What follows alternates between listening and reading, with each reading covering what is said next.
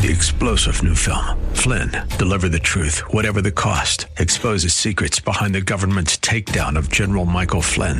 Flynn knew what the intel world had been up to. He ordered the first audit of the use of contractors. This set off alarm bells. He told the truth. He was the most dangerous person for Donald Trump to hire. They had to get rid of Flynn. Flynn, deliver the truth, whatever the cost. Available now. Watch it today. Go to salemnow.com. salemnow.com. Then he says, God, I don't know why after I was conceived that you didn't at least let me be a stillborn baby so that I didn't have to suffer this. But then, God, if you were going to let me be conceived and if you weren't going to take me as a baby, why don't you just take me now? Kill me, God. That's depression. It's not logical. Welcome to The Barnabas Effect with Paul Purvis, Senior Pastor of Mission Hill Church, a multicultural, multi-generational, multiplying church focused on shining the light and love of Jesus Christ like a city on a hill. You're invited to visit any of the 3 locations in Temple Terrace and Tampa. For information and locations, visit missionhillchurch.com. Now, with today's message, here's Pastor Paul Purvis. Old Testament word studies, this word integrity means wholeness, entireness, his integrity of mind, his uprightness, his innocence. Is the English word we get the word entire from. It's saying from his whole being. There was no part of him that lost his integrity.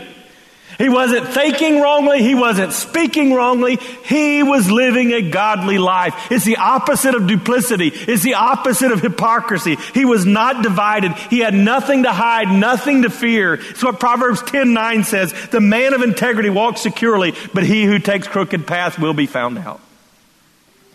It's God's principle of our sin. When we go to God with our sin, what we uncover by his shed blood and as a result of his grace, he covers. But as we go through life hiding the secret sins of our heart, what we cover, you rest assured one day he'll uncover.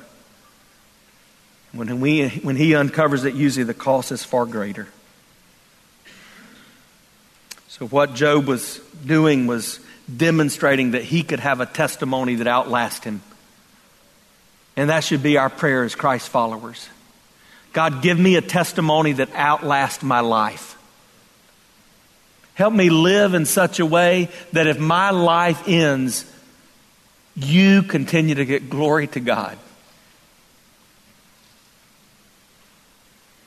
So in verse 3 it says he holds fast. It speaks of self-control and right and watchfulness. It's what Peter's talking about in that familiar passage when he says be self-controlled and alert. Your enemy the devil prowls around like a roaring lion looking for someone to devour. Resist him. Stand firm in the faith. You know that your brothers throughout the world are undergoing the same kind of suffering. So when you're going through these difficulties, look and just ask yourself, I wonder what kind of conversations are going on in heaven. It doesn't mean we look for a devil behind every bush. It doesn't mean when your car runs out of gas that Satan's out to get you. Maybe you just needed to stop by the 7-Eleven and put some gas in it. But it does mean that we have an enemy that, yes, he can affect us physically. And yes, he can affect those practical things in our life. And yes, he can play in our emotions. So that's why James says, submit therefore to God. Resist the devil. He'll flee from you. Come near to God. He'll come near to you. Wash your hands, sinners. Purify your hearts, you're double-minded. It's that principle that as Christ followers, we can't coast even for a day. We don't have the liberty to put it in cruise control. When we put it in cruise control, we mess up and we go backwards. We lose the fire that burns within us. The old preacher Vance Havner used to say that we have a problem in our society today. Too many Christians are getting used to the dark. We're comfortable. That's not what Scripture says. Scripture says we submit and we resist and our enemy flees. We submit, we resist, and our enemy flees. So how do we do that? This is a sermon in itself, but let me give it to you in a sentence. You got to learn to recognize that enemy out there and then do these 3 things. Expect his attacks, detect his attacks, and then reject his attacks. Recognize that you've got an enemy that's out to get you. He's after you and your mama. He wants to destroy not your life, but your testimony. So expect that. learn to see the warning signs, and then reject it. He may not go far away. He may strategically relocate for another round of attacks like he did with Job. Hey, I don't want to say much about this because we're going to spend a whole time talking about Job's friends. But after Job and his wife had it out, his friends showed up. I want to read that to you. Job chapter 2, verse 11.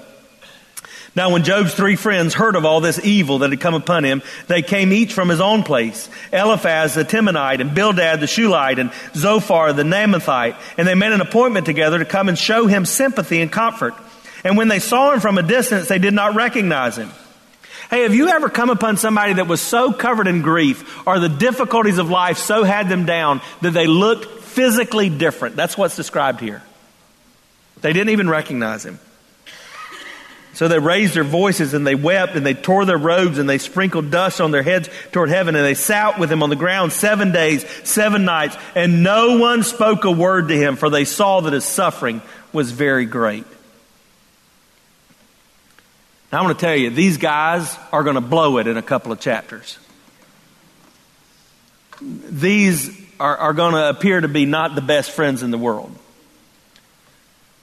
But I want us to learn something from their entry into the scene.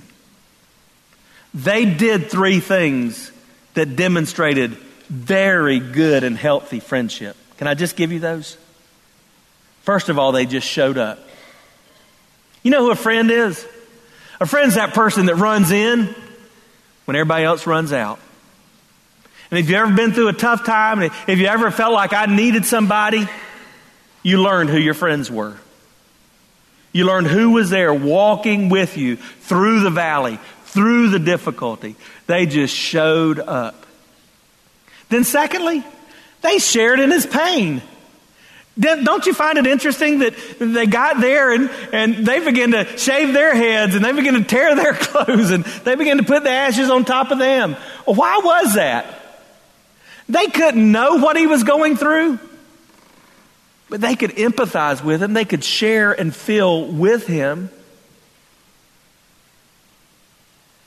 You don't have to. Matter of fact, stop saying, I know what you're going through, because you probably don't. So don't say it. It's just words. But you can say, I hurt with you. I don't know how you feel or what exactly you're facing, but because I love you, I hurt. I look at the journey my wife and I have been on the last 6 months, and I don't know anything of the pain and the fear and the anxiety, the difficulty that she's felt. But I'm going to tell you what, when I see her coupled up with those feelings and emotions, I hurt with her. Not because I feel it, but because I love her. They showed up. But then get this third thing. They shut up. Now remember, they didn't stay shut up. They blow it. But here, this is the first 7 days. You know what they said? Nothing. Nada. Zilch. Why? They didn't need to say anything. They just needed to show up. It's the ministry of presence. It's that thing we walk into a hospital room or in a grief-stricken state and we say, well, I don't know what to say. Don't. You don't have to say anything. And Lord knows those who are hurting, they're not expecting you to say anything. They don't know what to say back to you either. They're grieving. Just be there. Well, what happens next? It stinks. Depression sets in. I'll be honest, if Job chapter 3 were the only glimpse we had in his life, man, we would be miserable. It's pretty sorry because it's just filled with his why questions. By the way, you do know it's scripturally okay to ask the question why. Why the storms have come.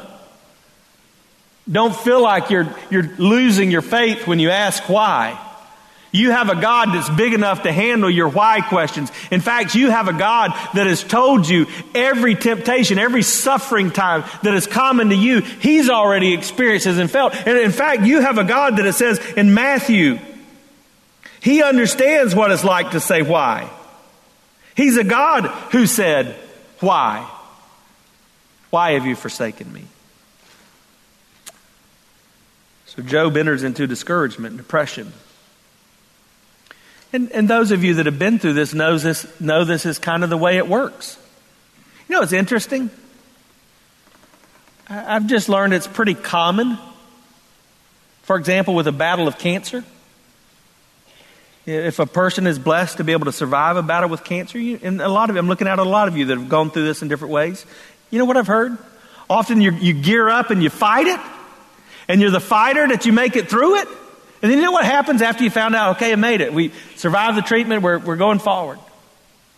Man, your body just lets down and your emotions and your mind lets down and you enter into discouragement. Same time when you're walking through any kind of grief or even those practical relational things like divorce, this discouragement comes in. Just listen to some of Job's discouragement. Listen to Job chapter 3, verse 1. After this, Job opened his mouth and he cursed the day of his birth. So he didn't curse God, but he said, I cursed the day I was born. Verse 3, let the day perish on which I was born and the night that said a man is conceived. So Job is saying, you want to go back to where this all began? It began on the night that I was conceived. Curse that night. If you've just joined us, you're listening to The Barnabas Effect with Pastor Paul Purvis. Video of the message you're listening to is available when you click the Watch tab at missionhillchurch.com. Thanks for sharing time with us and for sharing your financial gifts by clicking the Give button at missionhillchurch.com. And now, with more of today's message, here's Pastor Paul Purvis. Look at verse 11. Why did I not die at birth and come out of the womb and expire? What's he saying? Well, he makes it clear in verse 16. Why was I not hidden as a stillborn child, as infants who never see the light? And then he goes on in verse 20. Why is light given to him who's in misery and life to the bitter soul, who longs for death, but it comes not? He digs for more than hidden treasures. I'm not at ease, nor am I quiet. I have no rest. No trouble comes, he says in verse 26. He's asking, I don't know why I was ever conceived. Then he says, God, I don't know why after I was conceived that you didn't at least let me be a stillborn baby so that I didn't have to suffer this. But then God, if you were going to let me be conceived and if you weren't going to take me as a baby, why don't you just take me now? Kill me, God. That's depression. It's not logical. Depression is this capture that gets you into a room and deceives you and makes you think something about yourself that is not true. But it's a reality. And in circles like this in the church, as the body of Christ, we have to talk about that reality. We have to acknowledge that though Job never said, I'm going to take my own life, he was very discouraged. And you know the good news? Our God can handle even that. So let me just tell you how this thing plays out. I think if I look at that chapter, I was really just praying through that. What do I take away from chapter 3? I think the first thing I need is storms happen. Put that on your bumper sticker. Storms happen. Jeremiah 20, the prophet says, cursed be the day on which I was born, the day when my mother bore me. Let it be blessed. It's interesting. I don't really know what it means, but I have to say it's interesting. Just if you study my vocation, some of the greatest, most impactful preachers that have ever lived, both in Scripture, but even in modern times, have struggled with depression. Because I think you're just in the midst of the storms, whether it's your storms or other people's storms all the time. Storms happen. Well, what happens in the light of the storms? The storms of life can make us hard and they can make us honest. You know, it's easy for our faith to be about platitudes and bumper stickers when everything's going okay. It's easy to put a picture of a bird singing on Facebook and a nice little verse if everything's hunky-dory in your life. It's a little tougher to live that out in the hard and the honest moments of life. But when we get honest, we stop asking how I get out of this, and we start asking, what can I get out of this? Man, my prayer for you in the storms of life would be that you would say, God, I don't like this storm. I'm ready for you to deliver me from this storm, but God, I want to get everything out of this stormy season that you want me to get out of it. Teach me in the midst of the storm. Another thing I see in Job is the storms of life, they really do make us homesick for heaven, don't they?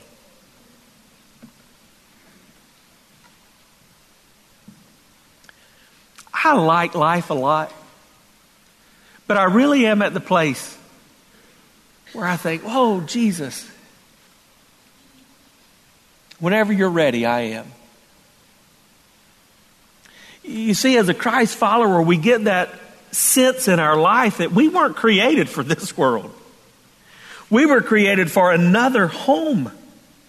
It's what Job is saying in verse 13. For I would have lain down and been quiet. I would have gone to sleep. I would have been at rest. So again, still, he wasn't cursing God. He was saying, God, go ahead and take me so I can be with you. I know everything would be okay if I can be with you. But that's part of the why moment. God, why are you leaving me? What is it you're still doing? What are you working out?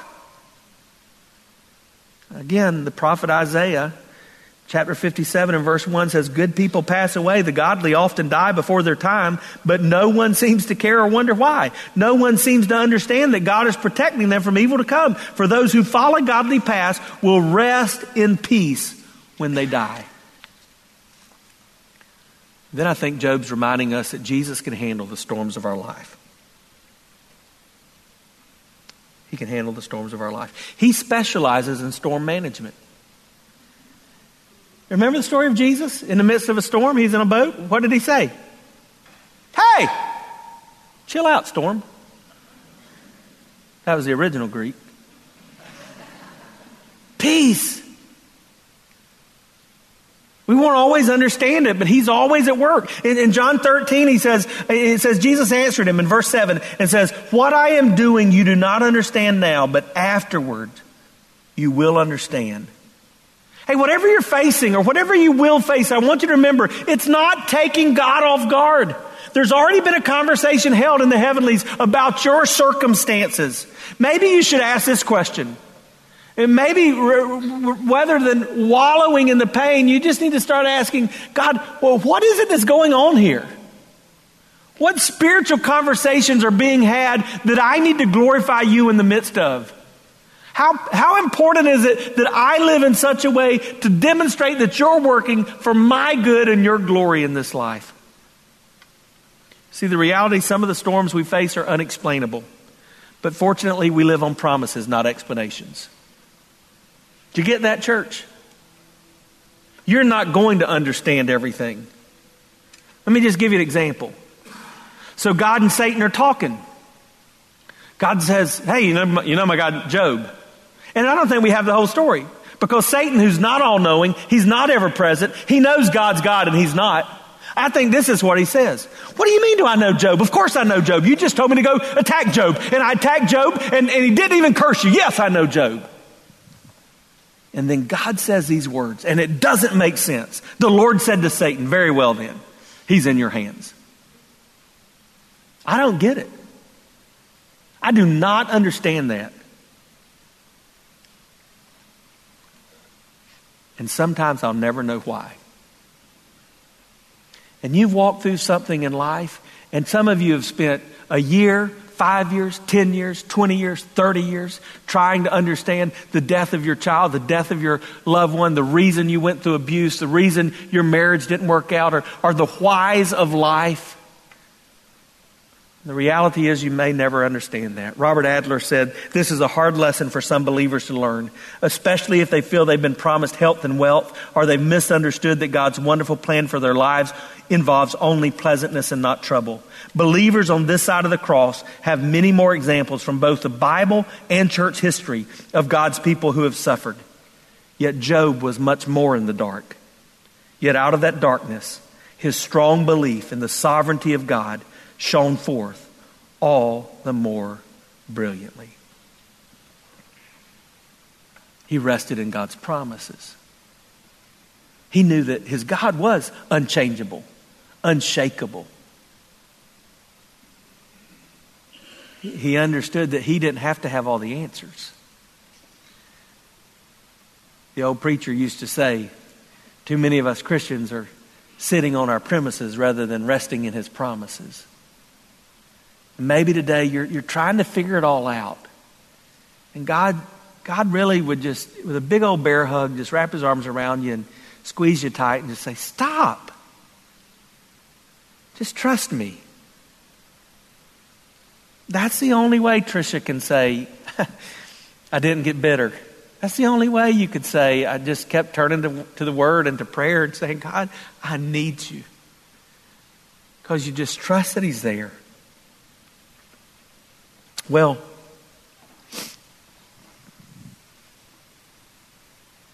a lot of college students in the room and young families. Maybe I'm kind of talking over you. Maybe you haven't had the real stormy time yet.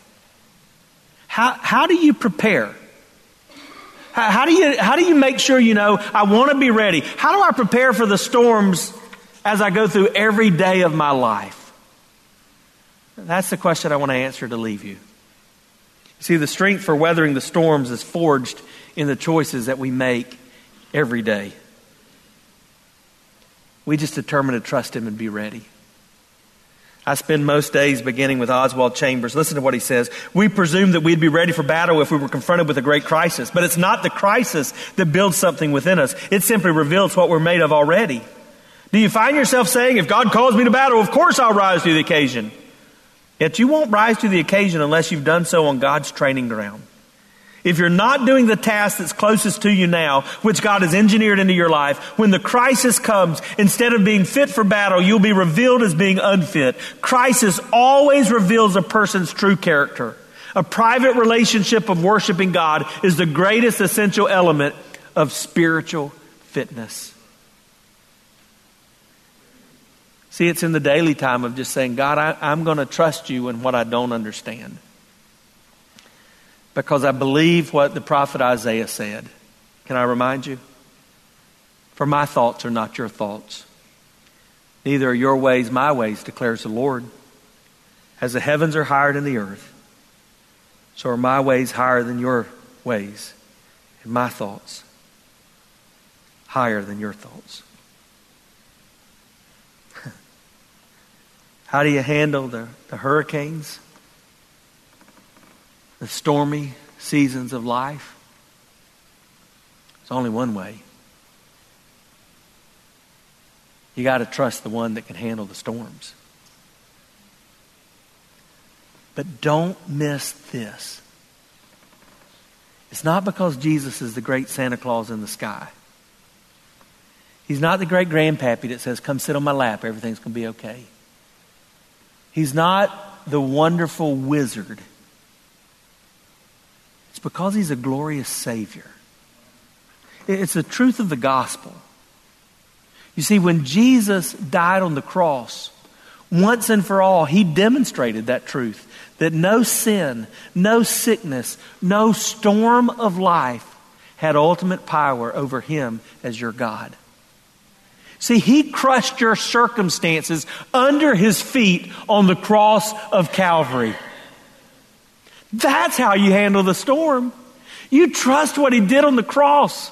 And some of you, I love you deeply. I've been blessed for a few years now to be your pastor, but there's no doubt you've trusted Christ for your salvation. And if life were to end today, you would spend eternity with Him in heaven, but you're not trusting Him to handle the storms of your life. And it's the same gospel. It's the same power that gives you satisfaction in those stormy moments. And my prayer for you today is that you would trust the one who can truly handle the storms. You've been listening to The Barnabas Effect with Pastor Paul Purvis, an outreach of Mission Hill Church. If you're looking for answers to difficult questions or searching for a church home, you're invited to any of the 3 locations in Temple Terrace and Tampa. Details and directions at missionhillchurch.com. The Barnabas Effect is here to provide listeners like you with biblical truth and spiritual encouragement. But it can't be done without your financial support. Go to missionhillchurch.com and click on the Give tab. Your financial support helps us reach those seeking truth about God and themselves. Thank you for giving at missionhillchurch.com. Weekdays at 9 a.m. Be encouraged by The Barnabas Effect with Pastor Paul Purvis on Faith Talk, AM 570 and 910.